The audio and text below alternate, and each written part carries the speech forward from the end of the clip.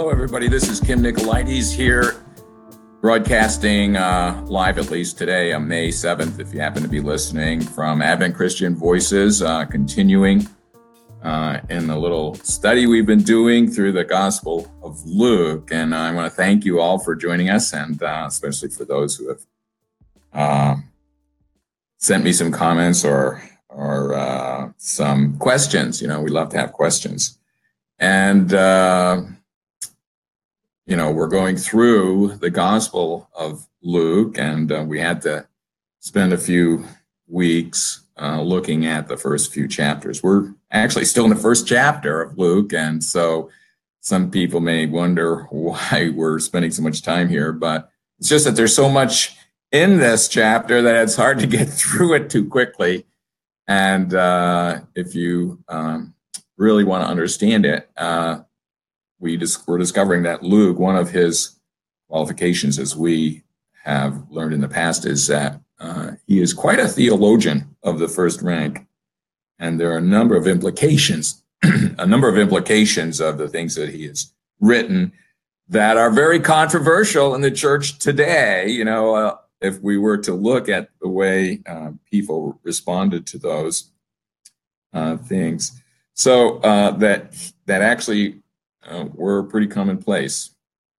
So today we're continuing in the saga of, I guess you could call it, the greatest epic story ever told, and we're at a point in one of the chapters that's sort of filled with mystery and awe, and has a very intense, indeed almost unbearable tension as the drama of these scenes begins to unfold. Now, we just saw the miraculous appearances of the angel Gabriel in his stunning announcements to Zechariah and Mary of the facts that the time had finally arrived. The times had been fulfilled in great anticipation of the arrival of the Messiah. And now the time had finally come, and they were to be the ones through whom his arrival was to, in effect, be mediated. You can only imagine what could possibly have been going through their minds. Of course, Zechariah must have been kicking himself for his refusal to believe, and now was experiencing the frustration of being mute, you might say, unable to express himself, although I'm sure quite nonetheless excited at the great prospects, seeing the pregnancy of his wife Elizabeth, the anticipated arrival of his son, named by the angel already as John, whom we all know as John the Baptist. On the other hand, Mary, has also been given some rather startling news, to say the least. You have to understand, in the culture of Judaism of that day, we can imagine that it must have been the dream of many young Jewish girls to one day become the mother of the Messiah. That would have been the greatest honor for any girl born into that culture. The only hopes, the only prospects or possibility of their ever attaining any real status or honor in their society would have been entirely due or on account of and through the children whom they may bear or give birth to. So if the child whom they bore became great, they would automatically, by default, be granted a status, you might say, of honor in their society among the women of Israel. If the child was, a criminal or something, or proved deficient in any way, they'd be disgraced. Their own honor or opprobrium, whichever the case may be, was always tied to their children. And we can see this later in this one of these Gospels, where one of the women in the crowd that was observing the miracles of Jesus and hearing the wisdom with which he answered some of the questions, proclaimed in a loud voice, "Blessed is she who bore you and she who nursed you," to Jesus. And you may recall that Jesus responded by saying, "Blessed rather are those who hear the word of God and obey it," but that was just something that was part of their culture. If you recall what we talked about last week, we looked at the announcement to Mary by Gabriel, and the last thing that he mentioned to her was the fact that her cousin, her near relative, Elizabeth, was now pregnant in her old age, and that for the first time. So that was a hint to Mary that she should go and visit her cousin, and the reason for that suggestion was in order to give Mary a little more confirmation that what she had just been told was indeed about to be fulfilled. So maybe I should read that to you from the gospel here in Luke. And I think that starts with first chapter, verse 39. This is a short section we're going to read here. So in those days, Mary set out and went with haste to a Judean town in the hill country, where she entered the house of Zechariah and greeted Elizabeth. When Elizabeth heard Mary's greeting, the child leaped in her womb, and Elizabeth was filled with the Holy Spirit and exclaimed with a loud cry, "Blessed are you among women, and blessed is the fruit of your womb. Why has this happened to me, that the mother of my Lord comes to me? For as soon as I heard the sound of your greeting, the child in my womb leaped for joy, and blessed is she who believed that there would be a fulfillment of what was spoken to her by the Lord." So I think that's about as much as we'll have time to get through today. So Mary, we know, was a woman of faith, no question. But that doesn't mean that she was not subjected from time to time to doubts. After all, what she had just been told was that she was about to be used of God in bringing about the greatest miracle of all time, the greatest miracle, the likes of which had never occurred before nor since. In fact, would or could never occur again. There was, in fact, nothing with which to compare the miracle with. It was, you might say, a miracle on the same scale as that of the fiat of creation itself. In fact, it was actually even more miraculous if we understand it correctly. It was totally unprecedented. It was totally unheard of. It was, and it will ever remain unique in the history of the world, in the history of creation itself. So Gabriel was not going to fault this young Hebrew girl if she had some doubts. After all, you remember Zechariah, he should have known better. He had studied the scriptures all his life, and yet he was still doubtful that his own wife could even get pregnant at that time in her life. So it wasn't that Mary was weak in her faith, and God doesn't necessarily fault us when our faith is weak, all the time, at least. But Mary had a strong faith in God. No matter how strong your faith may be, there is always room, nonetheless, for growth. And there's always room for improvement. In Mary's case, this opportunity presented itself in the miraculous conception of her cousin Elizabeth, whom she could visit for confirmation and for affirmation. She recognized that she was in need of that, and she heeded the angel's encouraging instructions by making haste to go and visit her cousin, who, by the way, lived some 70 or 80 miles to her south. And in that day, that would be a 3 or 4 day journey easily. It doesn't really say whether she went by herself or she was accompanied possibly by a brother or a close friend. And this wasn't something you might expect a young girl or a very young woman or anyone who lived in that area, for that matter, to be in the habit of doing. That is, to be going on these trips at the spur of the moment. Such a trip at that time and in that area, and certainly by this young woman, was certainly not without its hazards and dangers from both man and beast alike, for anyone, let alone a young girl such as she was. But that danger was apparently not going to deter her, and that was because she felt this imperative need to have Gabriel's prophecy about her confirmed. You know, they didn't have email or telephone or telegraph, and postal service was notoriously unreliable.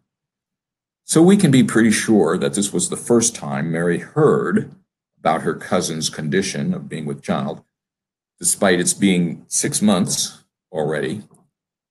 So this was wonderful news for her, which I'm sure she would have been tempted to share if she didn't share with her parents, just so they would know about it as well, and also because that was the reason for her to make the trip and that visit, to find out for sure. So seeing Elizabeth and hearing about what had happened in her life would provide certainly some of the confirmation she needed for that. But I suspect it may have been somewhat difficult trying to explain to her parents how she knew about this. Young women of her age at that time, until they were married, were still under the care, the responsibility, and the authority of their parents, especially her father. Her father's name, by the way, was Heli, which is simply a Hellenized version of the name Eli, meaning El is my God, you could say, or simply God of mine, because El means God, or I am God's. It's actually a very beautiful name, only though we only find it one other time used in the scriptures.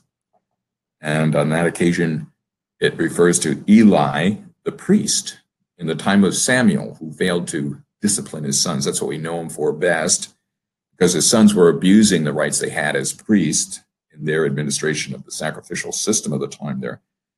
And hence they became, and Eli himself, you could say, became disciplined by God in the future as a result of that, having their progeny ultimately cut off from being in the priesthood. But Eli was also known for the prayer of blessing that he conferred upon Hannah. He prayed that Hannah would have her own prayer. She actually didn't know what the prayer was, but Hannah's own prayer answered. And Hannah's prayer at that time was that God would open her womb because she was barren. And not only did God open her womb, but he honored her with the title that would one day be known throughout Israel as being the mother of one of the greatest prophets that ever lived in the formative, indeed, the entire history of the nation of Israel. And that was the prophet Samuel, who was the answer to that prayer of Hannah, and was the same one with whom God actually spoke directly to from the time he was just a young child. Not only was Samuel a prophet of Israel, but he actually led Israel in the same manner or role, you might say, as would a king before Israel even had a king. He was Israel's mediator to God. It was Samuel who anointed the first actual king of Israel when the people clamored for one. And not only did he install their first king, but he also announced his removal or his dethronement, because Saul, the king he installed, tried to usurp the authority of the priest. And then Samuel anointed the second one to take his place, David, demonstrating that the power and authority in Israel actually comes from God and God alone. So Hannah's son could be said to have been the one who wielded the real power in Israel. And as such, he was a prototype of the Messiah, being personally anointed as a prophet and a priest before God, although not himself even directly in the lineage of Levi. And while perhaps not being personally anointed as king, he filled the role of king. Substantially was the one through whom both of Israel's first two kings were anointed and installed. No one would ever again fulfill such an honored role in the establishment of the nation of Israel as a kingdom until the one true Messiah would finally arrive, who would be the son of Mary. So we shouldn't be surprised to find that there's some very interesting parallels between the experience of Hannah and that of Mary. We find that Mary is not only a woman of faith, but she had already hidden the word of God in her heart. She's a woman of the word. And if not quoting directly from Hannah's psalm of jubilation, she certainly paraphrases its content in her own spontaneous song of praise, which we all know as Mary's Magnificat.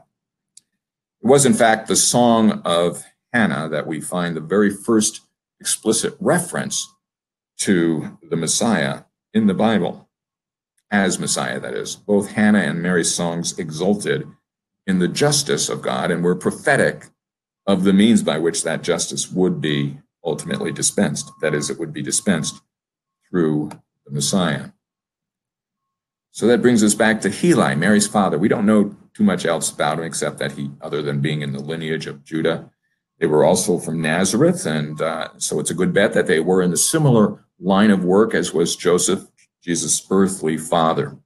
And that is, they were probably artisans or craftsmen in the building industry, since there was a great demand, or good demand at least, for that service then in the nearby and much larger and growing city by now of Sepphoris, which many of the elites of the Roman occupation were setting up their new residences so that they could administer the new authority that was given to them over this territory.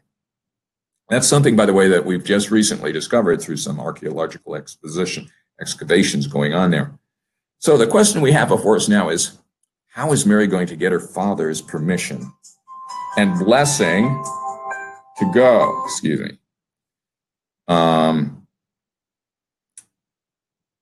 Were we to speculate that she actually told her parents that she heard that Elizabeth was expecting, then the question would arise as to how could she explain to her parents where it was she heard this news?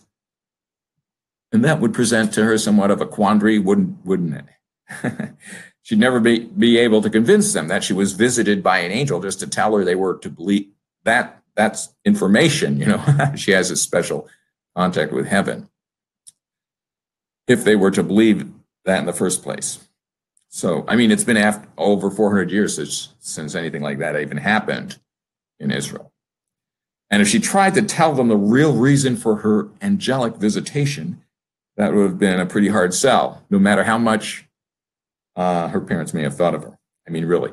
Dad, you're not going to believe this, but I just got this message from an angel to tell me that I'm going to be impregnated through the process of immaculate conception by the Holy Spirit to bear the Son of God. So I'm sure Mary must have contemplated what type of response she could expect from her parents by trying to explain that to them. Hopefully, I think she would realize they'd never believe such a story, regardless of how true it may be.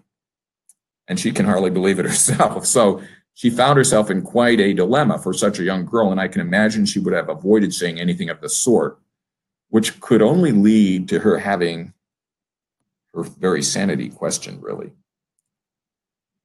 So I'm sure she must have told them that she wanted to go to visit her cousin, and probably would dare say no more than just to say in order to see how they were doing.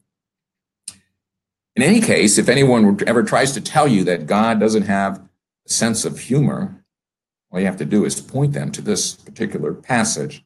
The Bible says that God sits on his throne and he laughs.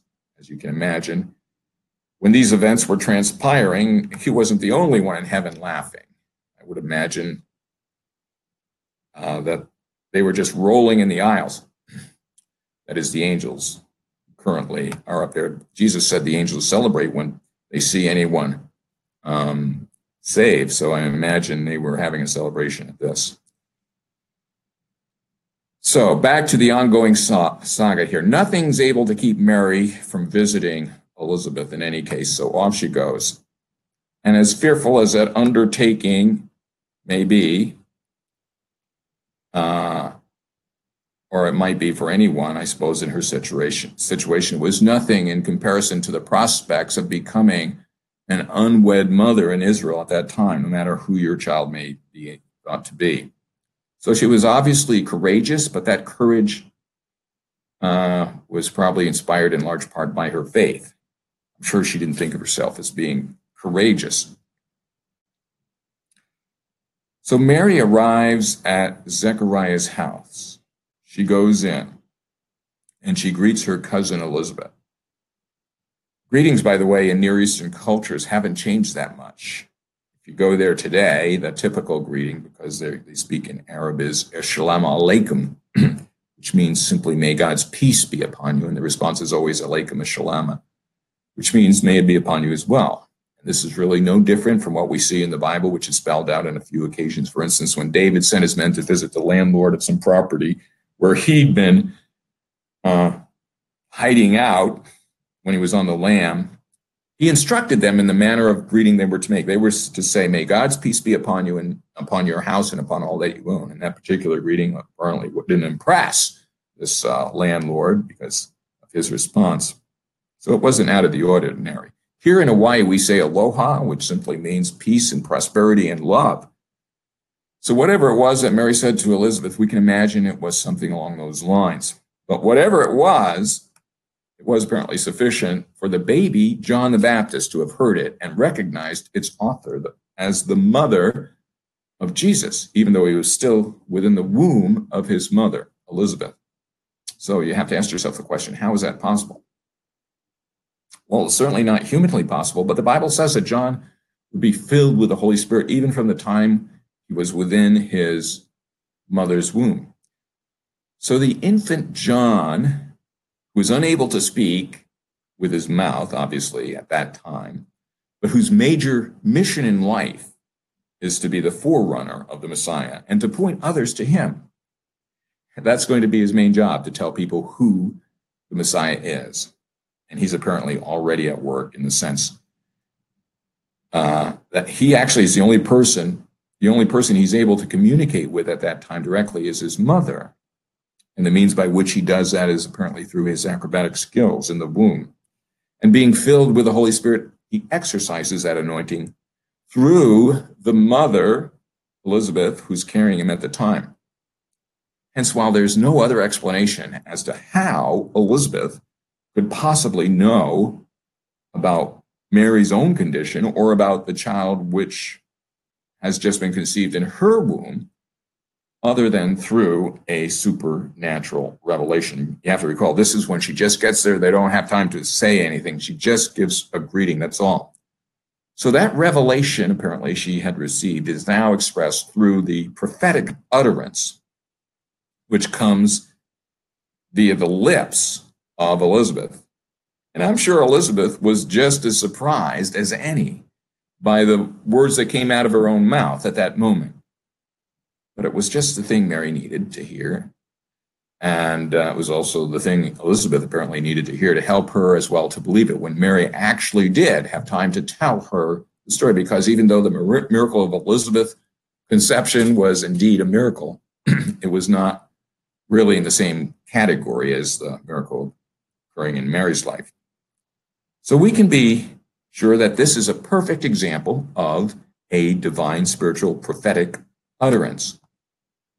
Elizabeth is simply yielding her members at that moment in time, her throat, her vocal cords, and lips, to the divine operation of the Holy Spirit.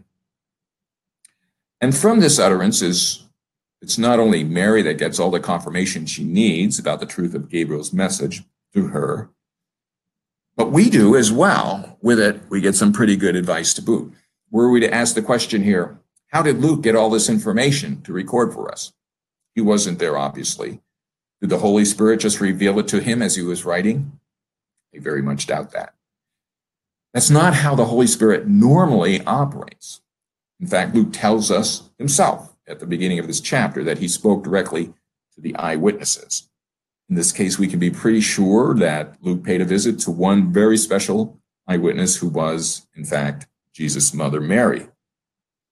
She was said, after all, to have lived with, after Jesus' ascension, to have lived with the apostle. Tradition has it she lived with the apostle John, who had relocated in his later years to a region, what is now known as Western Turkey. And there's a traditional site, I believe, for the house where they lived before that he was exiled to the island of Patmos. And maybe I'll get to see it someday. I haven't been there personally, but we know that Luke was quite familiar with that area, having traveled through it with Paul on his missionary journeys, and we can surmise that while Luke was researching the material for his gospel, he paid Mary a visit. And Mary certainly would never have forgotten the words which Elizabeth spoke to her on that occasion. I'm sure they were probably burned into her brain, and she readily relayed them to Luke, as well as, I suppose, her own words in which she responded subsequently, which we now know as her Magnificat.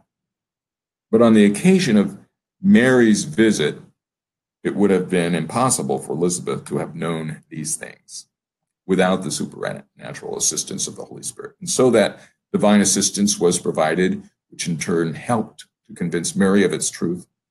And it was not until after these greetings that they would have the opportunity, Mary and Elizabeth, to have more of an extended conversation with each other, to relay in more detail all the things that they had personally experienced and heard in regard to Gabriel's visit and the precise messages that he gave to both Zechariah and Mary. And of course, the very visible by then physical evidence of Elizabeth's own pregnancy reinforced everything that was happening. And we can imagine as well that with the help of Zechariah, the three of them spent much of those 3 months together going through the scriptures and reviewing the many prophecies contained therein concerning the Messiah, as well as the forerunner. Wonderful prophecies, such as those in Isaiah, which states that the virgin shall conceive and bear a son, and they shall call his name Emmanuel, which by the way means God with us. And just a couple chapters later, we read that, for a child is born, a son is given, and the government will be on his shoulder. And his name will be called Wonderful Counselor, Mighty God, Everlasting Father, Prince of Peace. Of the increase of his government and of peace there will be no end, and on the throne of David and over his kingdom to establish it and to uphold it with justice and with righteousness from this time forth and forevermore. The zeal of the Lord of hosts will do this. Surely they would have been well aware of these sacred texts, and they would have had access to them, especially since Zechariah was a priest. It was his job to know them and to teach them, as well as the entire Old Testament to the people of Israel. That must have made it that much more frustrating to Zechariah during this time that Mary was visiting them, because of all the things I'm sure he wanted to explain about these scriptures, which he was learning, I'm sure, as well. I'm sure he probably did a lot of writing on tablets, trying to express himself and answer any questions they may have. He probably developed a few of those muscles in his hands and arms used for writing more than he ever would have imagined. But to be sure, we can expect that Mary had lots of questions, and the biggest one really was this really God Almighty whom she was carrying in her womb? So not only did she get confirmation of the message she received from Gabriel, she got an education during that time, which would have motivated her, I believe, to continue in her study of the scriptures with an abundant supply of enthusiasm. Elizabeth's response, by the way, at the prompting of the Holy Spirit, was simply to pronounce several blessings, first on Mary, as she was the mother of her Lord, or second on the fruit of her womb, that is the child she's bearing. Thirdly, on herself for having the privilege of being graced with their presence, and finally on all who will simply believe the truth of what God is doing in their midst. The text says she used a loud voice in pronouncing these blessings, not simply because her husband's muteness may have led her to believe she was also deaf, or he was also deaf, or hard of hearing, which was not necessarily the case. I'm sure he could hear perfectly well. Sometimes we raise our voices out of surprise. Elizabeth was probably surprised to see her very young cousin arriving at the door without any advance notice of her coming. I'm sure she was also elated to see her, and especially after hearing the Spirit-prompted words coming out of her own mouth. Since this was a Spirit-inspired utterance given by Mary, we can also be confident that the Spirit elevated the volume at the same time. And the reason for that is not just to make sure your attention is riveted to what she is saying, and that you'll not be able to miss it or misunderstanding it, but also to emphasize its importance. The most important part of which being the last blessing there, which was upon all who would only but believe. That part is crucially important. Whether or not you choose to believe the truth of this message will determine your entire destiny. It will determine whether you or whether you will not even have an eternal destiny. It will determine everything ultimately for you and about you. Indeed, there is nothing absolutely more important than for you to believe this message. But again, that is and will always be within the purview of your choice, your will. But please remember, it is impossible for you not to choose at this point one way or the other. So may you choose wisely. And since I'm coming to the close of my message today, I thought it would be a good idea to just pray for you guys who are listening. Father, we thank you. You were willing to use these women, and especially Mary, to bring your son into the world, that you have left this record for us to establish its truth. We're thankful that Mary was willing to obey you, to give up everything and trusting you in this matter as an example to us as well. and that you were willing to send your Son into the world, and that he was willing to come into it despite the cost that would be incurred in that endeavor. We thank you for all who may listen to and respond to this message as well. We pray that you would help us to understand that now the opportunity that we have to respond with faith and to do so by the power of your Holy Spirit, that you may receive all the praise and the glory and the honor, thanksgiving that are your due. In Christ's name we pray. Amen. Okay, this is Kim Nicolaides signing off with Advent Christian Voices here in Honolulu. God bless you all.